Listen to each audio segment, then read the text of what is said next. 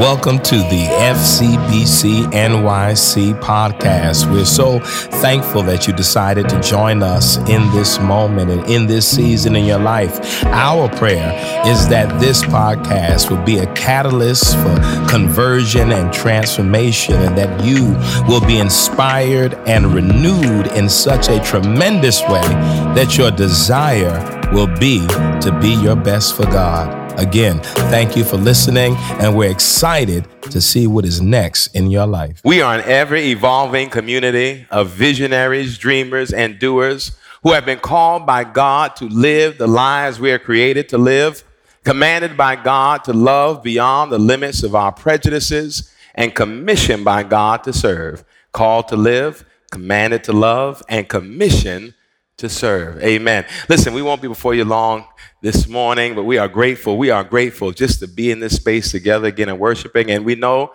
that you all are not with us, but we will be. Why? Because this too shall pass. I want to look from the book of 1 Samuel, chapter 21, verses 10 through 15. 1 Samuel, chapter 21, verses 10 through 15. I'll read that in the New Revised Standard Version as well as the Message Bible. 1 Samuel 21, 10 through 15.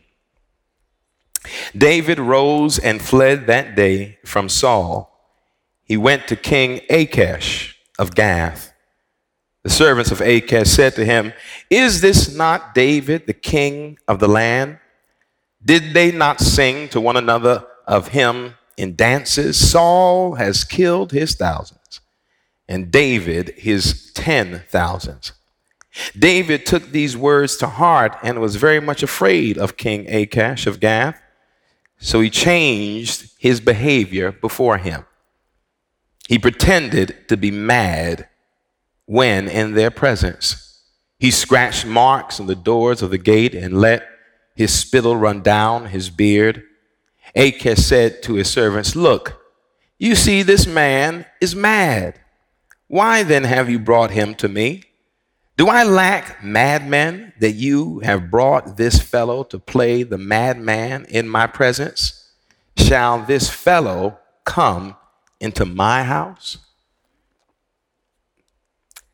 In the Message Bible, it reads like this: "And at that, David shot out of there, running for his life from Saul. He went to Achish, king of Gath. When the servants of Achish saw him, they said, 'Can this be David, the famous David? Is this the one they sing of at their dances? Saul kills by 1,000, David by the 10,000. When David realized that he had been recognized, he panicked, fearing the worst from Achish, king of Gath. So right there, while they were looking at him, he pretended to go crazy, pounding his head on the city gate and foaming at the mouth, spit dripping from his beard. Achish took one look at him and said to his servants, 'Can't you see he's crazy? Why did you let him in here? Don't you think I have enough crazy people to put up with as it is without adding another? Get him out of here.'" Come on, let's pray. God, we thank you and we honor you today, and we are grateful, oh God, for how even now in this season, you still remind us of your might and your power, your provision and your protection. And God, we just say thank you. Even right now, oh God, let your spirit continue to move, oh God, in our lives. For God, this has been a trying time, a trying season.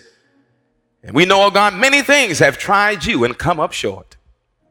So God, we rest in your presence and we rest in your power.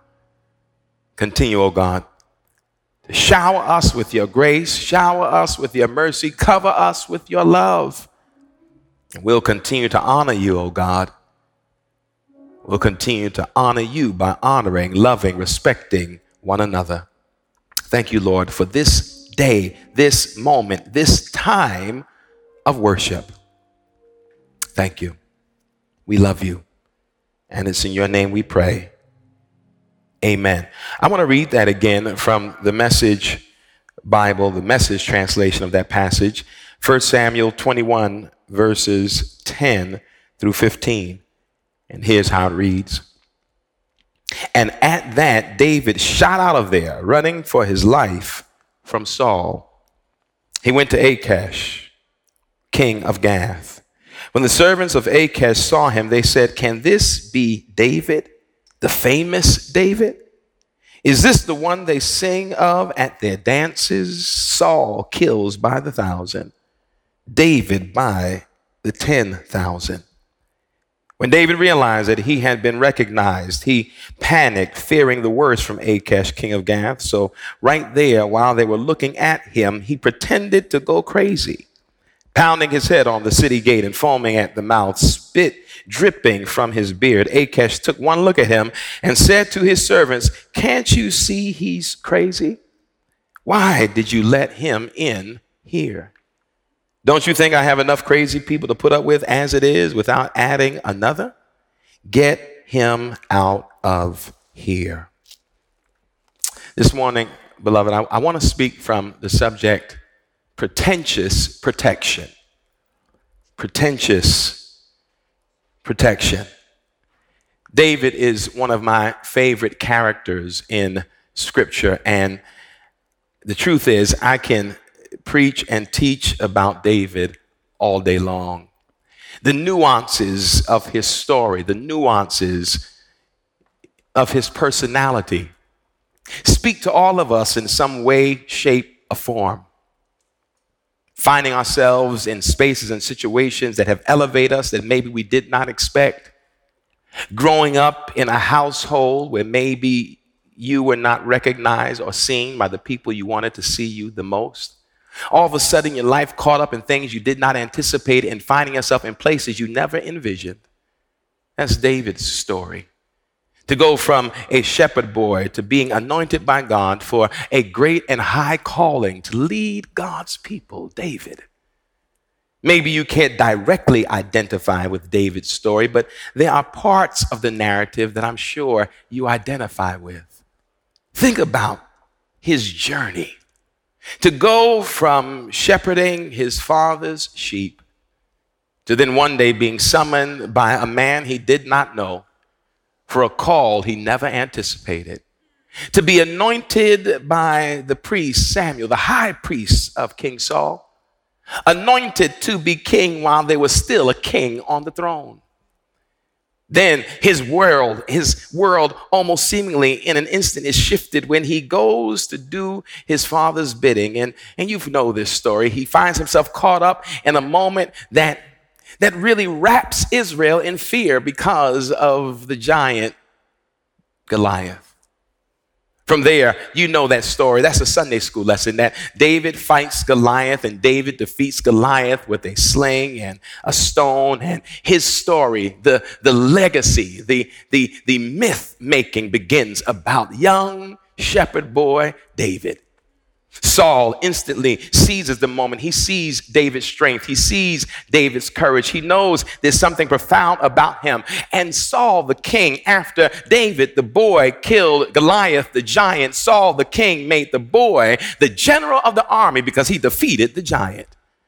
David now is leading the armies of God, and David does the bidding, not just of Saul, but he does the bidding of Israel. He, the boy who was a shepherd, leads the people of God into battle after battle, and at the direction and under the leadership of this young boy, Israel gains victory after victory. Can you imagine those moments that must have consumed David's mind? Just the other day, he was in his daddy's backyard smelling like sheep.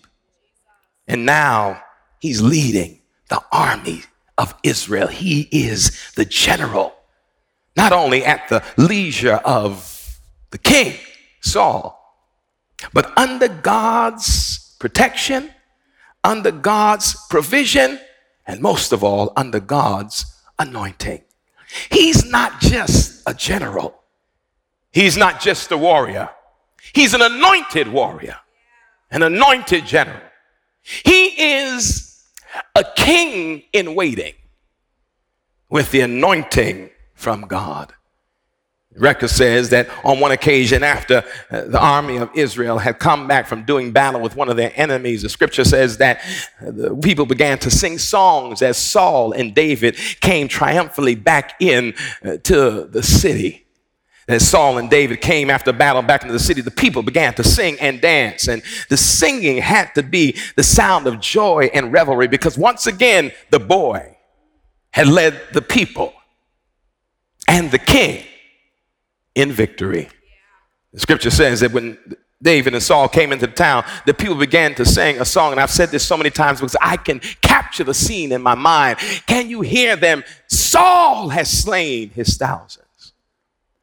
And I would imagine in other points I've even mentioned this moment, how when Saul probably heard those words, something in his chest started to puff up. He started feeling good about himself. Saul has slain his thousands. And it wouldn't have been a beautiful story if it didn't have a second verse. But David, his 10 of thousands. But David, his 10 of thousands. And in that moment, Saul started fearing David. He started thinking that David wanted to be better than him, wanted to occupy his seat. I hope you catch this. Saul started thinking that maybe David wanted the throne. He actually told one of his servants, what more does David want? Does he also want to be king? Does he also want to sit in my seat? Saul had no idea that he was only keeping the seat warm for David. He did not know that David had already been anointed for this position. And Saul was fearful. Watch this. Saul was fearful that David wanted what David already had. And that was to be the king. God had already done it. And the scripture says this line in that narrative. It said, and Saul was afraid of David because he knew God was with him. Oh, remember that. Saul was afraid of David because he knew God was with him. Well, from there, Saul, of course, tries to get rid of his enemy, his perceived enemy. He tries to kill him, tries to pin him to the wall several times, hoping that somehow he could end the possibility of David becoming king. He tried to kill David, and every time he tried to kill David, David was able to avoid the killing. He was able to avoid the spear. He was trying to kill what God had already anointed. Oh my God, I hope you caught that. He was trying to kill what God had already anointed. And after God has already anointed it, how can you kill it? And there in that moment, he tried to kill David. And then the scripture says that David formed a bond with his enemy's son, Jonathan. It said that David and Jonathan being the son of Saul, were linked soul to soul. They were friends to the end. Can you imagine when your family sees another's gift? Saul must have been perturbed, and he had made up in his mind he was going to kill David. Well, I bypassed some of the other parts of the story, but the record says that when it became abundantly clear that Saul would not rest until he would kill David, David decided to do something that even to this day is baffling. David ran. He fled. Can you imagine? The man who slayed the giant that Saul was afraid of, is now running from the man who was afraid of the giant that David killed. David runs. He runs. I've often wondered in my mind what would cause such fear. I mean, it doesn't make sense if you think about it. He slayed the giant that everyone was afraid of, and yet he's afraid of Saul. I thought about it and I was perplexed by it until I started thinking about my own life. And I'm sure if you think about it, you've had those moments. You don't really ever know when fear is going to creep into your conscience. It doesn't always remain consistent. It doesn't always linger. Sometimes when you least expect it, it often comes at the heels of great feats of courage, and all of a sudden, for some reason, fear begins to creep in. You have done great things, accomplished great things. You have done things you did not even expect, accomplished things you did not expect to accomplish. And all of a sudden, in the midst of all your accomplishments, all your attainments, fear creeps in. And fear is a strange beast because it comes without invitation. It does not wait for your permission. It just rises in your spirit. And for whatever reason, David, the giant slayer, was afraid of fearful Saul. And he runs. He does not consult God, he runs. He does not pray about it, he runs. He does not think about it, he runs. He does not wait for God to give direction, as he has waited other times, trusting in God, leaning on God, depending on God. But here he flees. He fought Goliath, he took his slingshot, his stone, stood in front of the giant, but here he runs. He recognized that when he would face the giant, he would be able to defeat the giant because of past victories at the hand of God's power. But here he runs. Strange ways of fear that disarm us, dislodge us, and discombobulate us when we least expect it. But look what happens when you begin to let fear guide your footsteps and not your strength. David ran and found himself at the priest's house, Ahimelech, in the temple.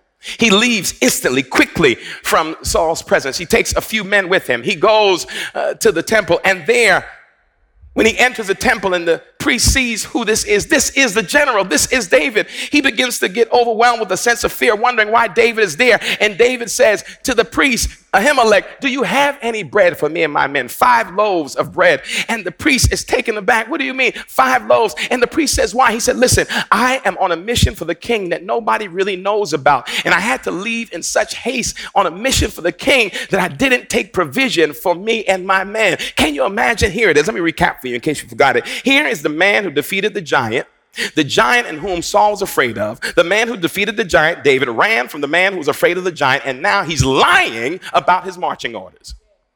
He now says that I'm here because the king has sent me. No, the king didn't send you. Fear drove you there. Fear guided his footsteps. He goes now in fear, goes to the priest. He lies to the priest, and watch what happens. Here it is. Here's David, anointed to be king, strong, powerful, gifted, a giant slayer. He says, do you have anything for me to eat? And the priest says, all we have here is the bread of presence. Now, the bread of presence was a symbol that would always stay in the temple and would be changed every Sabbath day. It was representative, 12 loaves at time, but at least one representative of the 12 tribes of Israel. The bread of presence was a symbol of the presence of God.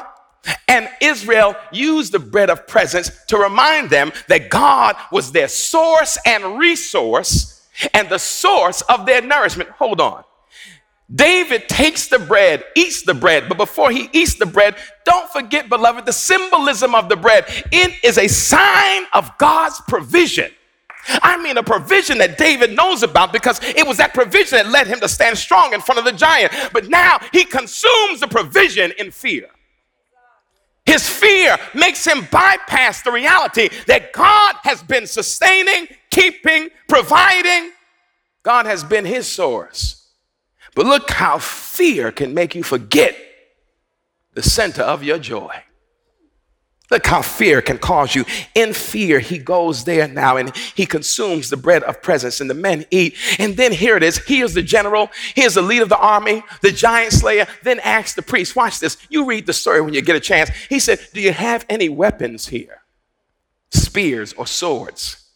And this is the part that gets interesting. Ahimelech said, well, all we have here is this one sword. It was a sword of Goliath, wrapped in cloth. Hold on. David says, good, I'll take it. Freeze, David. You mean fear is not only ordering your footsteps, but it's causing you to put faith in powerless weaponry. Oh God, you, hold on. You mean, David, the same sword you unsheathed from Goliath's side after you struck him with the stone, the same sword that you then drew and cut off Goliath's head with, is now, hold on, you mean, David, you're using the sword to protect you and it couldn't protect Goliath? You mean you're now trying to use the weapons of warfare of your defeated enemies? Oh, I hope you can get that today, because there are moments in our lives we find ourselves, because we feel like our back is against the wall, and we start borrowing the mechanisms of people we've already defeated, things we've already bypassed, stuff we've already gotten over. We find ourselves misusing the things, watch this, using the things that did not work against us, thinking they work for us. Oh God, I'll say it again. Using the things that did not work against us, thinking they'll work for us. That's why you cannot mimic the ways of the people that tried to conspire against you, thinking that if you use their ways, it'll work for you. No, if it couldn't defeat you, it won't work for you. You got to remember that here he was with Goliath's sword, thinking somehow it would offer him protection. Look at David. He consumed the symbol of God's supply while he was running.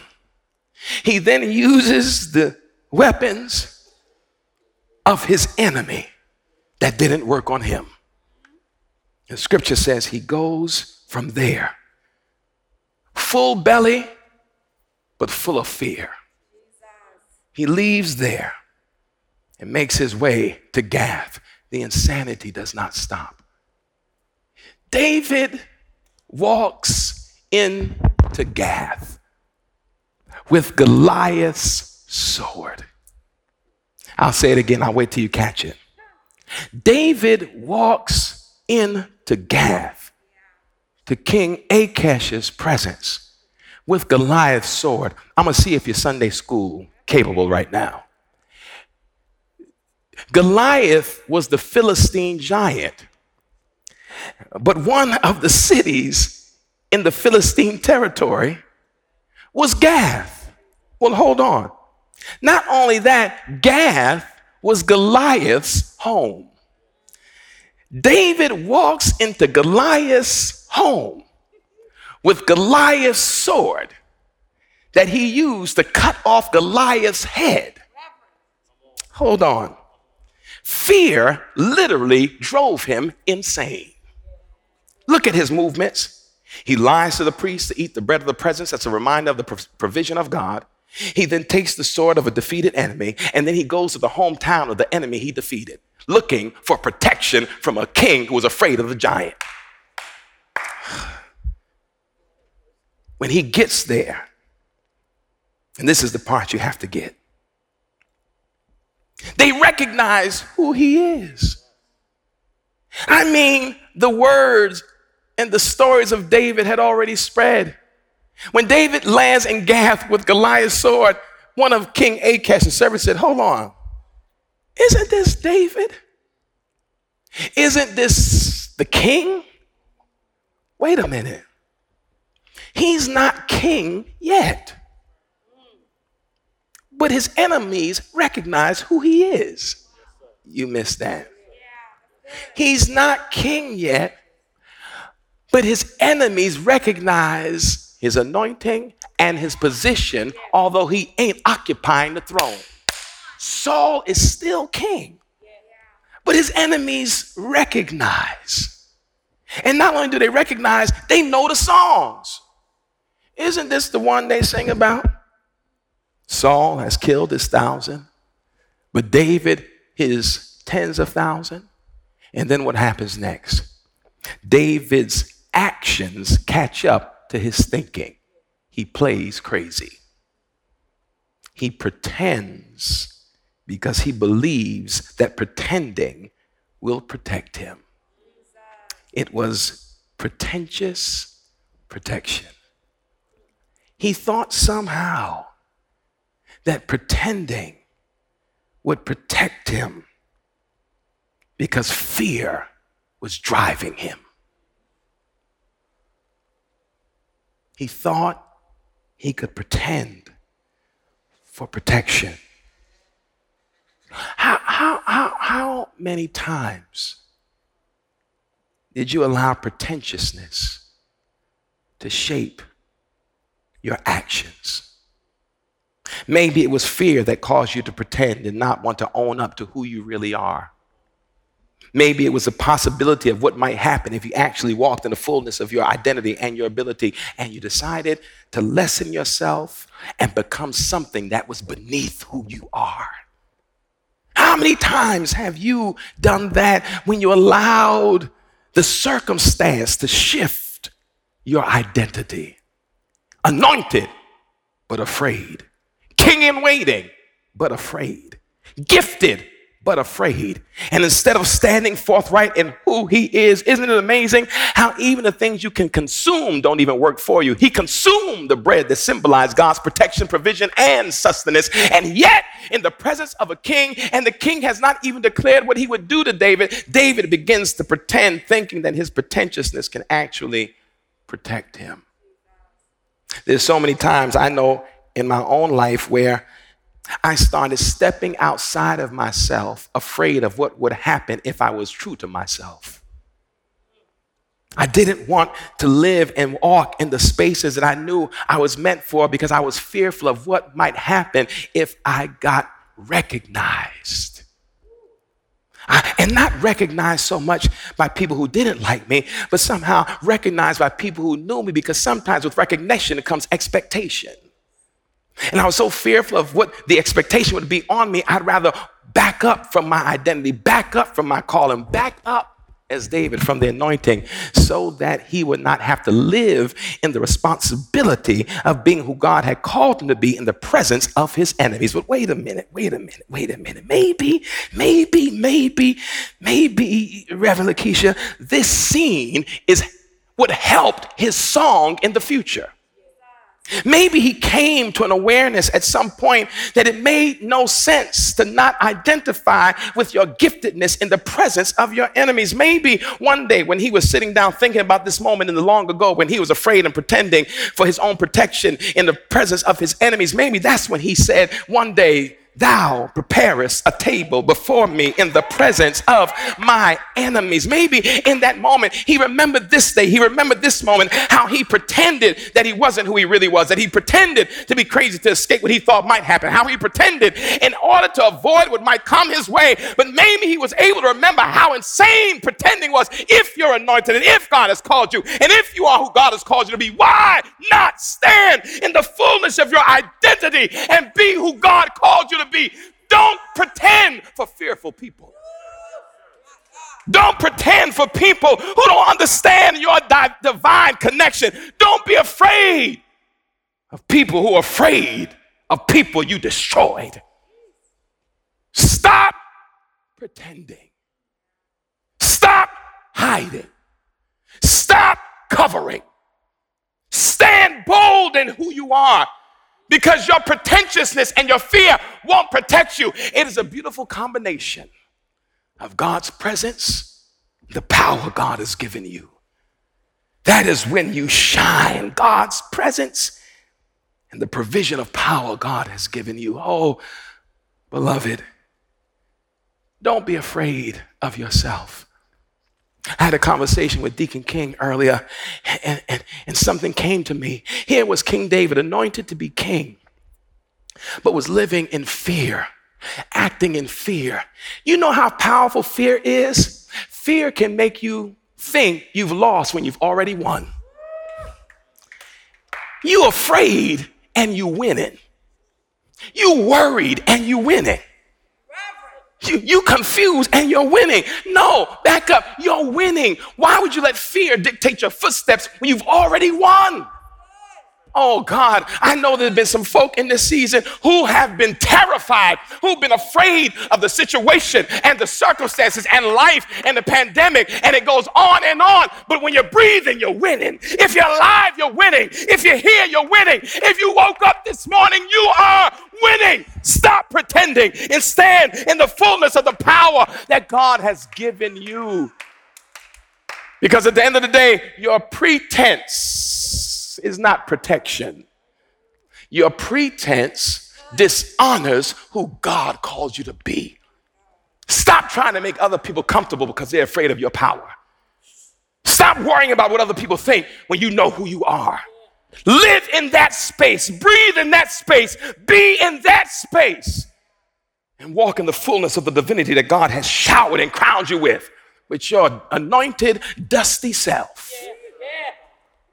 Live and breathe. Take off the mask. Take off the disguise. Stop acting and be real with yourself. You know how strong you are. You know how powerful you are. You know how you know? Every time there are people who try to check you because they're afraid of you, it's a reminder of who you are. Stand in that.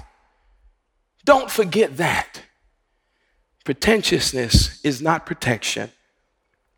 Not owning who you are is not protection. Not being who you are is not protection. Your authenticity, your truthfulness, your realness, your genuineness of spirit, that is what shines. Now, I'm not going to talk about this, but after this scene when David runs from Gath, after pretending, he runs right into a cave that God had to pull him out of. Why? God said, I didn't anoint you for no caves. I anointed you for the kingdom. I made you for this season.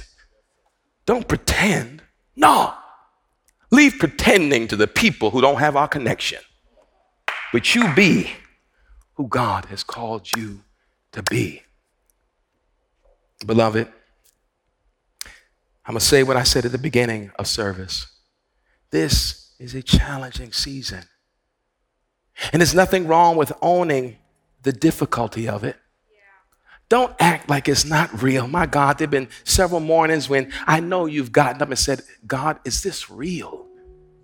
Is this season real? Is this moment real? Is my life real? Are these relationships real? Is this real?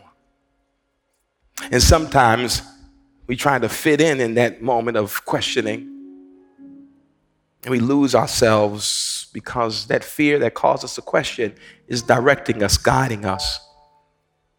And like David, we sometimes pretend because we're afraid of what might happen when people really see who we are.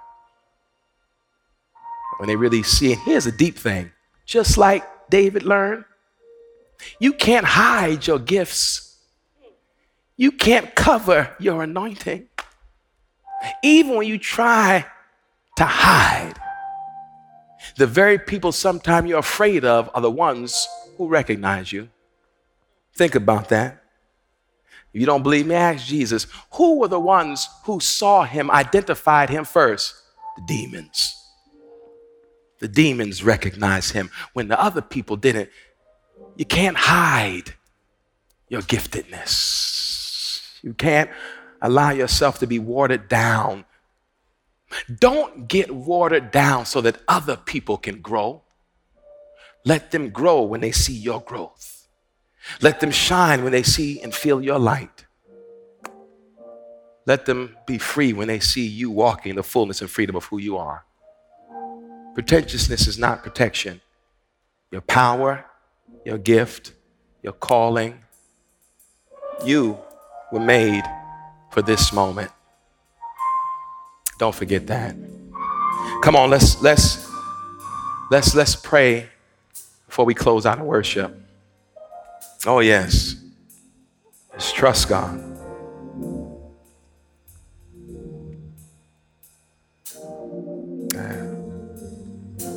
Come on. God, we just thank you today. And we honor you today. Because, oh God, there's so many of us who can identify those moments in our lives where we pretended just to fit in. We pretended out of fear.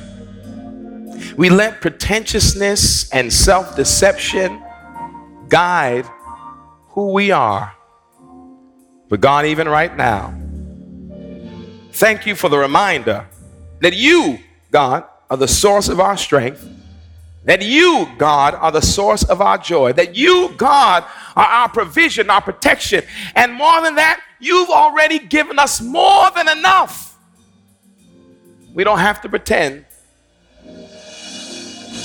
to be something we are not, thinking that that will cover us, protect us. No.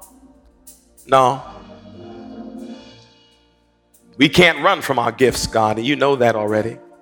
We can't run from what you've already given us, and you know that already. God, remind us even right now no matter what the circumstance, no matter what the condition, no matter what the global issue may be, that we can be who you are, stand in our strength, and when we come through on the other side, oh God, we'll be stronger than we were going in.